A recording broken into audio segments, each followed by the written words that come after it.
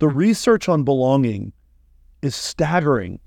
Putting all these rules into place, 9 out of 10 employees believe that belonging is important or very important. Belonging now trumps strategy and culture. The research is telling us that belonging trumps that in terms of driving engagement, satisfaction, and performance in an organization. This is a big shift. And then we're also learning by way of the research, employees are telling us, create more spaces of belonging, be a belonging leader, rethink the spaces and the interactions we have, and I'm willing to work for less money.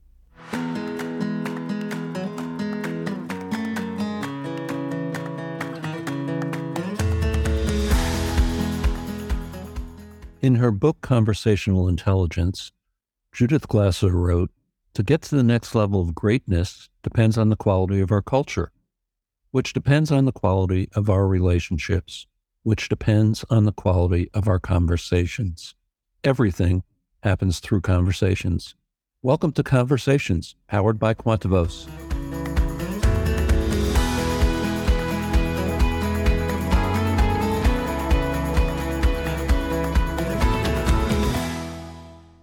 Welcome to this episode of Conversations. I'm Brian Gorman, your host and a coach here at Quantivos.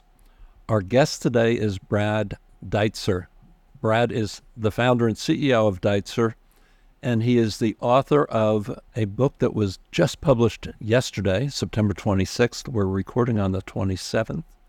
The book is Belonging Rules, 5 Crucial Actions That Build Unity and Foster Performance. Welcome, Brad. Thanks so much for having me.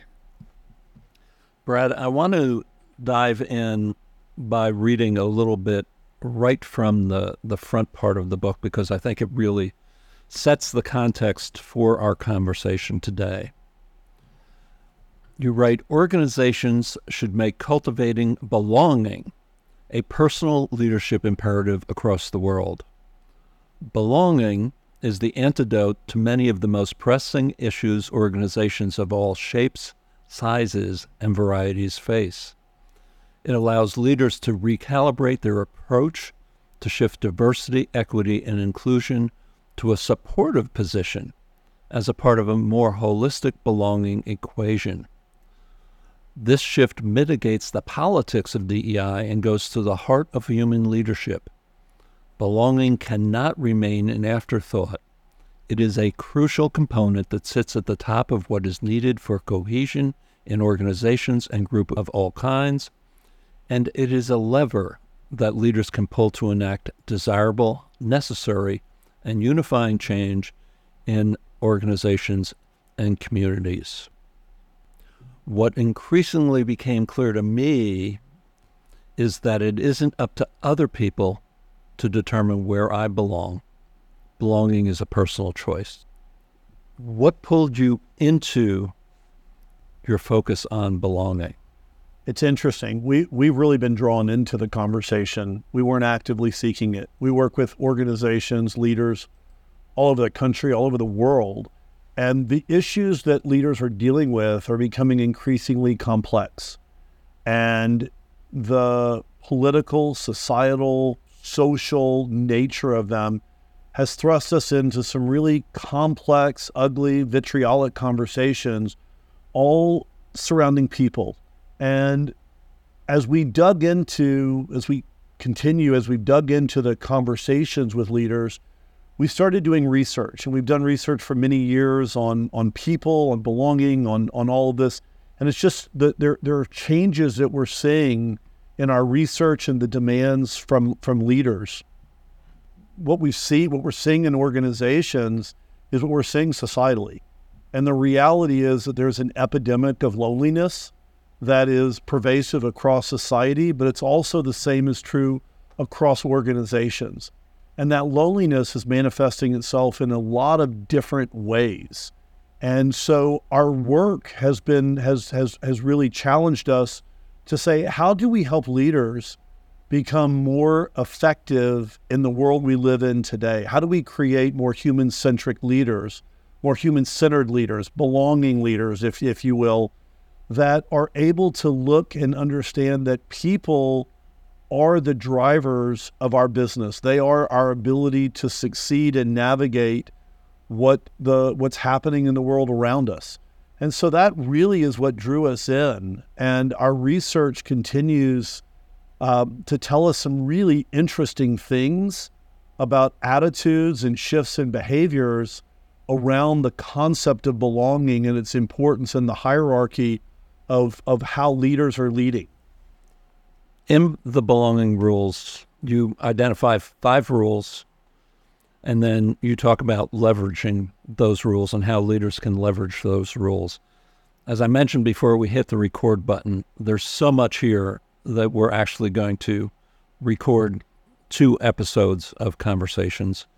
Today, I want to focus on those 5 rules. And let me just list them out, and then I want to do as much diving into them as we can over the next 30 minutes. First, turn into the power. Second, listen without labels. Third, choose identity over purpose. 4, challenge everything. And 5, demand 100% of the truth. In the chapter on turn into the power, you first introduce the concept of the movable middle. What do you mean by the movable middle, and why is that such an important, I would say, foundational concept to belonging? I love that that's your interpretation because it's exactly mine as well.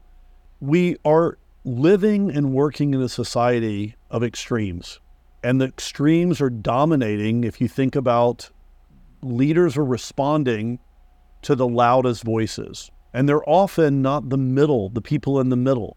If you think about social media, you look at the news, you look at the things that are happening just societally, it's often the extreme voices.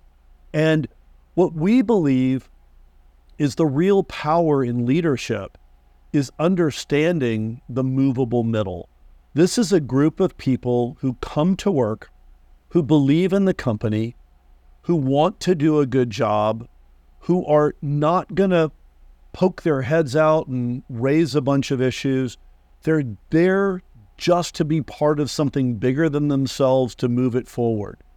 And we talk about this being not just the middle, but the movable middle, because this is a group of people that if we embrace this idea of human-centered leadership, that if we are more human with them, if we provide them information, if we trust them with the information that we provide, overwhelmingly, this group will make decisions for the good of the whole of the organization. And so it's a real shift in how we think about organizations. And I'm not discounting anybody in the organization, but invariably leaders spend too much time appeasing one group or another at the expense of the whole. And so this movable middle group, the core of the organization, what we've seen in our research shows, trust them with information. We don't need to color the information, bias the information, simply provide it to them in a format that we want them to understand. We want them to use it. We want to hear what their thoughts are. And it's amazing how the disconnected become even more connected. So the movable middle is a powerful concept organizationally, and I would argue societally as well. Brad, in the same chapter you write, we cannot belong or create belonging for others if we are unwilling to do what is uncomfortable by turning into the power. That turn, that willingness to face obstacles in our direct path, that confidence to speak up, that courage to ask the real question, that ability to recognize the necessity of the challenge, and the readiness to do it, this is the power that belongs to each of us. This is where our commitment to belonging begins, not by ignoring or circumventing power, but by turning directly into it. That's a pretty powerful statement, especially if I'm down on the front lines. It is. And we start with the concept that everyone's a leader. They may be the leader of one or the leader of many, but we all have the ability to participate and be part of a solution. And so sometimes leaders aren't even aware of the power structures that exist that inhibit performance. Sometimes it's not because they don't want to, it's simply not where they are. And so we never encourage someone on the front lines to be disrespectful, to step over their supervisor or their supervisor's supervisor and have to know it all. But what we do encourage is for people on the front lines to begin to recognize, and this goes from the front lines to managers to supervisors, it doesn't matter where you sit in the organization, anywhere across the spectrum of the organization. The idea is that there are structures that are there. So asking questions, having the courage to ask a supervisor a question. And as you read in the book, one of the words we really encourage leaders never to use is the word why. And we believe that why is destructive and it's divisive. Right? Why did you do this? Why didn't we do this? Why? We're on the defensive. As opposed to, no matter where you are in the organization, no matter where you sit, the conversation can change with, hey, can we talk about? I've seen something, I'd love your perspective.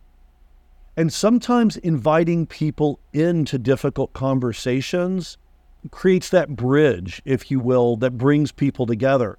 And that's what we're trying to do. This first rule is so important because if you look at what's happening in organizations, there are so many structures that exist that A, we're not aware of, B, we don't talk about, yet they're there. So what do?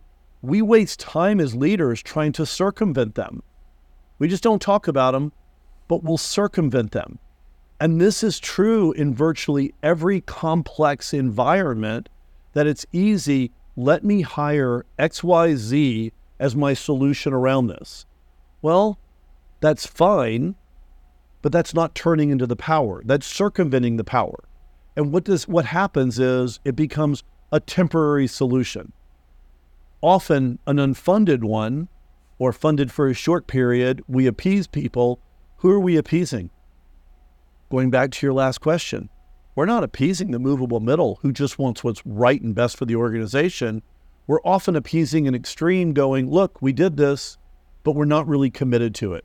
So it goes to this conversation that you and I have talked about, I think, for years, about compliant and committed. Are we compliant in how we lead our companies and how we do our jobs, or are we committed? The committed leader, the human-centered leader that's committed, is willing to have the difficult conversations, willing to recognize, even if I can't change the power structure, the conversation that it's there, the awareness that it's there, the willingness to embrace in dialogue, there's courage in that, and there's power in that. You mentioned rule number 2, which is listen without labels. And you say labels can bring us inside or leave us outside. One of the things that really was a powerful read for me in this chapter was the story about the Eyes of Texas controversy at the University of Texas that surfaced after George Floyd's murder. And your engagement in that personally, in addressing that, but also some of the journalism that followed after the work that you were a part of. I'd love to have you share a part of that story with our listeners. I love that story because in so many ways that story is the beginning of this book. Even though it's chapter 2 in the second rule, I was brought in at a really difficult time in our country's history. There were conversations that were happening all over the place in organizations. There were disagreements. And so I was brought in to this conversation, and I found very quickly that my job wasn't to solve a problem. My job wasn't to create a solution. I thought I came in and I had the right solution. I thought, wow, this is the answer. And so my first thing to do was to say, can I talk to people? Give me diverse voices to talk to, people with different perspectives. And so I had 8 interviews. Next day I had 8 more. And the next week I came back for 8 more and 8 more. And so I did 32 interviews. And I thought that I would know everything I need to know. Typically we can go 20 to 50 interviews, sometimes 100 interviews that tells us what we need to know. But 3,500 discussions later, 3,500 one-on-one discussions later, I realized it wasn't about the outcome. It was about giving people voice. It was about giving people a space to be heard. The president was so clear in this conversation. We want to create a place where we can come together. We don't have to agree to belong. We just need to create a shared framework to have the understanding, the conversations. And those conversations changed my life. Some of the most vitriolic, hateful of those conversations were with people who are now my friends, people that I genuinely value. We don't always see the world through the same lens, but we've been able to come together and find commonality on what we agree and have a framework to talk about the things we don't agree with. And so that's really the underpinning of that story. And the story we really focused on part of the way through that project. A friend said to me, Brad, how does it feel to be losing? You're losing. The media is crushing you on this. And I said, got really upset by it. And I said, losing? And the more that I thought about it, the more I thought, no, this isn't about winning or losing. This is simply about listening, learning, engaging. And if my goal is to make sure that the truth, the real history is put forward, that is winning, giving the movable middle the real information. We never once said something was good, something was bad, believe this. We simply said, here are the facts, here is the history, here's the information. We trust people to do whatever it is that they want to do with it through their own unique perspectives. And so it was a powerful, life-changing lesson, not only each of the conversations, and they were difficult, they were rough, they were raw. There were many people who pointed in my face, you don't belong here. You're old, you're white, you're fat, you're everything. And that wasn't a few conversations, that was hundreds of conversations. That I don't belong in the conversation. And what the reality is that lesson taught me that when we listen and we're open, that we all have a place in the conversation. And that really is the bottom line of what this book is about, is how do we create these spaces for people to come together for the conversations that we're avoiding, the conversations that we don't really want to have, but the conversations that are critical from an organizational perspective as well as from a societal perspective. And the other thing I think you touched on is that one of the things, and the name of the chapter is comma, who is white, comma.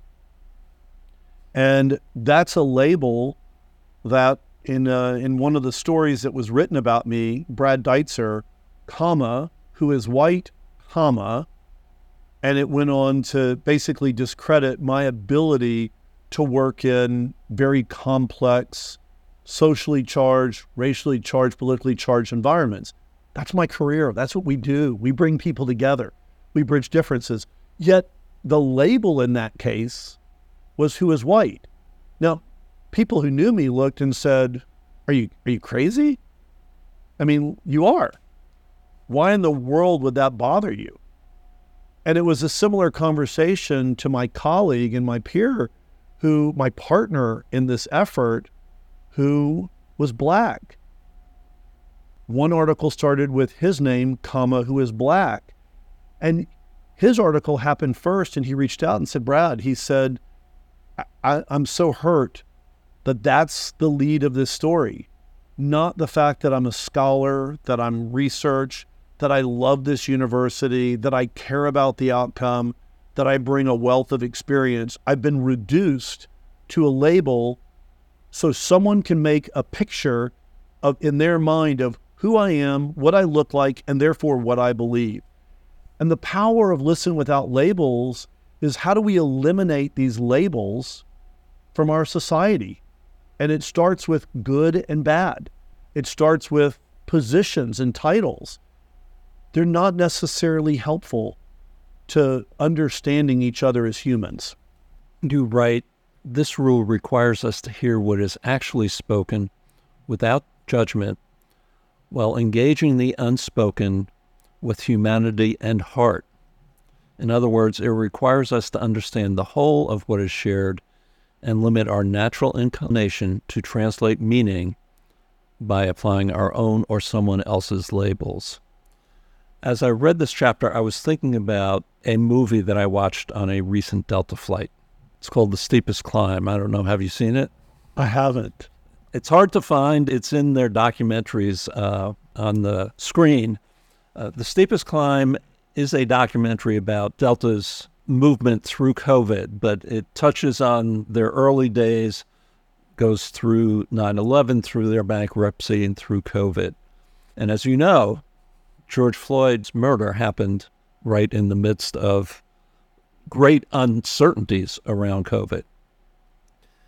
And in this movie, The Steepest Climb, Ed Bastian, who is the CEO of Delta, stepped aside from exclusively focusing on the airline's response to COVID and started listening to the black employees of Delta who felt they had been devalued. And the data was there, as far as I understand, that there was not pay equity in all cases. There were not the same kinds of opportunities in all cases.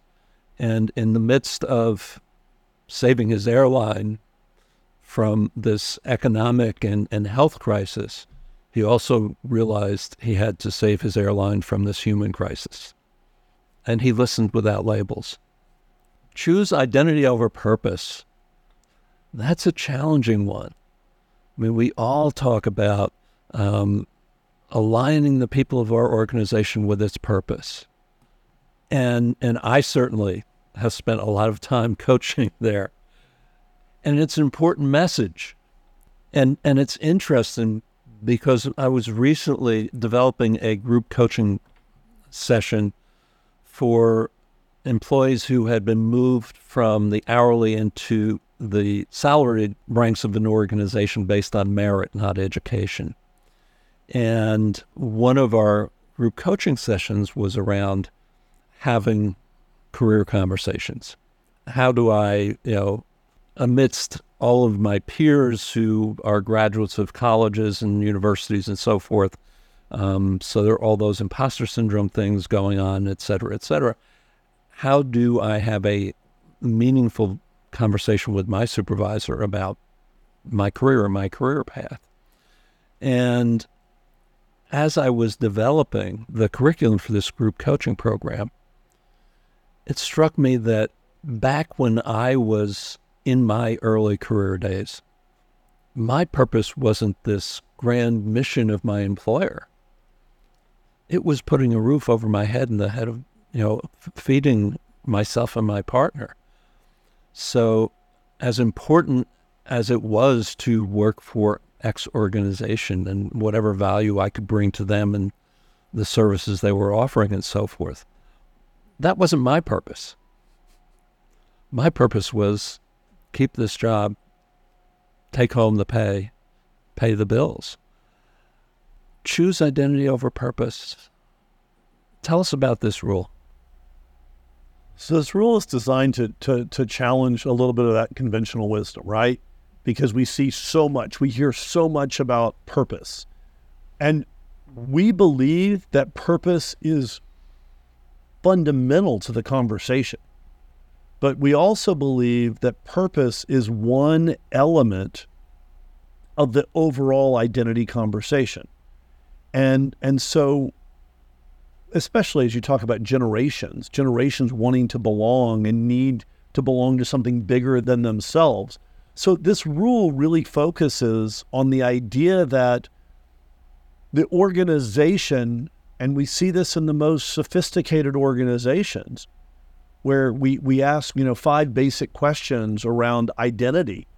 And what happens is the organization tells us that the purpose is often not as clear as the leaders think it is. That the characteristics, the things that are central, enduring, and distinct about the organization are not as clear. Some of them are. When we get to values, the whole value conversation is changing. And we're doing major research in this area, and we're seeing these one-word values, integrity, honesty, whatever those words are not effective in organizations. We're looking now at more at phrases and ways to bring these to life that create greater meaning.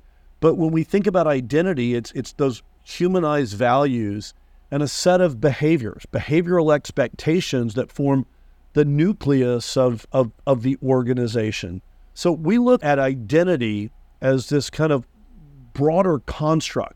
And I think the easiest example I can give you of why this is so important, and maybe it's an airline example. I always think about it from a football example. We work with NFL teams, we work with collegiate teams, universities, major organizations all over, and people in the same industry tend to say, well, the purpose is very similar, or it can be. There can be some nuance. In the NFL, well, our purpose is to win championships. It's to win championships. It's to serve our community. It's to provide hope and a great experience. Great. 32 teams. Are we all the same? Do we all belong to the same thing? Is it just our jerseys that make us look different? No. And that's the power of identity. What differentiates us? If you look at one airline to another, the airplanes are, I'm not the expert, I'm on them all the time, but there's different models, but they're basically the same structure, the same or similar number of seats, 2 and 2, 3 and 2, whatever the structure is, they're the same. They have a different name on the outside, but what differentiates them? The identity. The purpose may be different. How we serve may be different, but it's the characteristics, looking at Delta, the characteristics of what is central, enduring, and distinct, what has been true, what is true, what must be true going forward, what differentiates one airline from another, the values, how our people manifest those values, live those values, act those values, is different. We see that with different airlines, we talk about it as personalities. And then when we set a behavioral expectations, and I think this is a really big piece of what is missing from organizations, is that the nucleus is really, we rely on the value piece of it, but it's really the values and the behaviors. The values are we collectively aspire as this airline or this organization or this team, but it's the behaviors at all the levels of the organization that we hire for, train for, reward for, hold people accountable. That's the me. And so that's where this whole identity equation elevates. And if we move just away from purpose and we add to it, and we add that broader construct of what it means to be part of this organization, what happens is we create a different level, a different measure of belonging. And so that's why that rule is so important. I really found great value in how you focus on the behaviors. How do we manifest ourselves in this organization? Because yes, what's in your head counts, but it's how you live it that makes a difference. Challenge everything. The ability to question and challenge is core to what it means to lead. In fact, of all the skills required of leaders, the ability to ask the right questions, challenge everything, and not give in to the compliant answer may top the list of importance. I thought leaders were supposed to have all the answers. A lot of leaders think they're supposed to have the answers, but the human-centered leader knows that she or he doesn't have all the answers. We're human beings, and it's okay to be vulnerable and be open to that fact. I love each of the rules for different reasons and the way they come together. Challenge everything is so powerful to me, and why it's stated here is we live in a society that you've got to be careful what you challenge. Because if you say the wrong thing, you challenge the wrong thing, then you're erased. You're canceled. You can't lead. We can't lead if we don't challenge. And so one of the skills that I bring to my team, no matter what it is that we're working on, no matter what solution we create for a client, there's an art to the challenge. And so much of this, Brian, is really kind of through this lens of, I see in organizations that there's conflict. You look in society, there is massive conflict. Who leads the conflict? Politics. Politicians need conflict. And what's happening is organizations are modeling that behavior. And so what happens is, if we think about conflict as two sides coming together, two forces coming at each other, one has to be right, the other has to be right, but one has to be right and one has to be wrong. What happens? We stay in that constant state of friction. It's unhealthy. It is not good in organizations. It's not good in departments. It's not good in families. Our own families have the same conflict where I've got to be right and you've got to be wrong, and there's that hierarchy. And what this chapter really tells us is we've got to move away from the concept of conflict and embrace the idea of challenging everything. Challenge is two sides coming together with the spirit, the openness, the humanity to say, I'm bringing my perspective, you're bringing your perspective. We both may be right. But how do we challenge each other in a way, or how do we challenge this idea in a way where we're coming up with a more creative solution, or by way of the conversation, we're validating one perspective or the other, not going into it with that. And so I love the idea of, challenging is about having sparring partners, people who don't always agree with us, and working on this art of understanding how to have these conversations, how to say, you know what, you might be right, Brian, but what if I could do one thing to change your idea or my idea? What if we both put one little idea in the middle of the table? One small change to that idea. What would it be? And it's amazing how the brain and how our minds begin to become open to, well, sure, you're not attacking me and my idea. It's just one little change to get to a better solution. What about this? And what about this? And you bring this to a group, and it changes the dynamic and it changes the outcome. Again, to me, I look at challenge everything as a creative force. I just want to briefly read a few quick quotes out of this section of the book that I think are food for a lot of reflection for leaders. You touched on this first one, or you talked about it. Challenge is not conflict. Traditional leadership values knowing, but knowing is a temporary state. Asking better questions can shape the future of your organization, and when done right, challenge is never personal. Rule number 5, demand 100% of the truth. When we don't demand the truth, it fuels an environment that lacks trust, understanding, empathy, and belonging. Not 80% truth, huh? No. And unfortunately, what our research shows and our work shows, in even the highest performing organizations, it's about 85% of the truth is where their leadership teams go. Their organizations are encouraging that. 100% of the truth is hard. It's really, really hard. But what we're seeing, and again, the research is telling us, that organizations are somewhere in the 80 to 85 high functioning, and many organizations are beneath that. Why? Because it's easier for us to find people, you and I agree on this. We know the rest of the group doesn't. We're not going to make traction, so let's not bring it up. Let's go talk by the water cooler. Let's go talk offline about this. And we know we're right. We'll go have that conversation. But the gap, that 15% gap, that 20% gap, whatever that gap is, it could be a 10% gap. You could be super high performing. But that gap is what is inhibiting our ability to ultimately be the best that we can be. It's inhibiting the conversations, and they're often the conversations around social and societal issues. Because as leaders, we either know what we have to do because it's a mandate and we're not really willing to talk about it, or we're uncomfortable talking about it because of the need to be overly politically correct or the rawness it requires and the uncomfortable environment that it creates.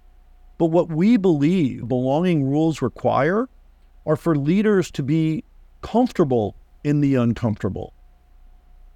Now, we can have a difficult conversation in that 15% of the things that are not spoken. And as long as it's not personal, as long as I am not attacking you for your view and you're an idiot, and we go back to those labels and how could you think that? And wait till I go tell. And we really build that psychological safety, that trust in the organization at the highest levels to have the conversations. We change our companies. We change our outcomes because that gap is important to close. Do I think we can get to 100%? I hope we can over time. But my goal is to begin to close that gap bit by bit. And when people come to our learning labs and our institute, we challenge them. We challenge the full truth. We ask questions to make sure that there's another. Is there more to the conversation? Help me, again, inviting people into it so that people feel comfortable. And I think that's, as we talk about belonging leaders, that's the new role of the leader, to invite people with different opinions, with different belief sets, to come together in a shared framework of understanding and dialogue. When we do that, we expand our ideas, we expand our creativity, we invite people in, and what happens? The research on belonging is staggering. Putting all these rules into place, 9 out of 10 employees believe that belonging is important or very important. Belonging now trumps strategy and culture. The research is telling us that belonging trumps that in terms of driving engagement, satisfaction, and performance in an organization. This is a big shift. And then we're also learning, by way of the research, employees are telling us, create more spaces of belonging, be a belonging leader, rethink the spaces and the interactions we have, and I'm willing to work for less money. I mean, that's a real big shift in how leaders lead and how organizations are now approaching the future. We're going to have to wrap this up in just a moment here, Brad, but the question that I often ask leaders to ask is, what else could be true? When I come into a situation with my interpretation of what's going on here, what else could be true? We've only covered part of the book. There's another whole section on leveraging the rules for leaders. I want to sit down and talk about that, and we'll be doing that in the weeks to come. Last word for our listeners, Brad, on belonging rules. It's a book that I hope that people will read, and I hope there are things in the book that you love and you say, yes, I know that to be true. And I hope that there are things in the book that you look at and you struggle with and you go, not so sure. And I hope there's things in the book that you go, wow, I really don't know where Brad came from on that. But the whole reason I wrote the book is to engage in the conversations and to give leaders not the what to do, but how to begin to have these conversations and to begin to bring people inside of their thinking, their organizations in different ways to drive unity, to propel performance, and to really be the model for how we address so many things that are going on in our society that we're sitting on the sidelines on. So the book is here to challenge you, to give you tools, to help you hopefully give some courage to say, I can be a better belonging leader, a more human-centered leader. And that's my hope. And my other hope on this is that people reach out and say, I want to talk about this. I want to talk about this. How do I share this? How do I engage other people in this conversation? That's the conversations we want to have. Bring people inside. Let's change society one person, one division, one company, one leader at a time, whatever it takes. But I think we can do it together. Brad Deutser, Belonging Rules, thank you for this conversation. Thank you. Thank you for inviting me in, and thank you for always making me feel like I belong. I am grateful for you.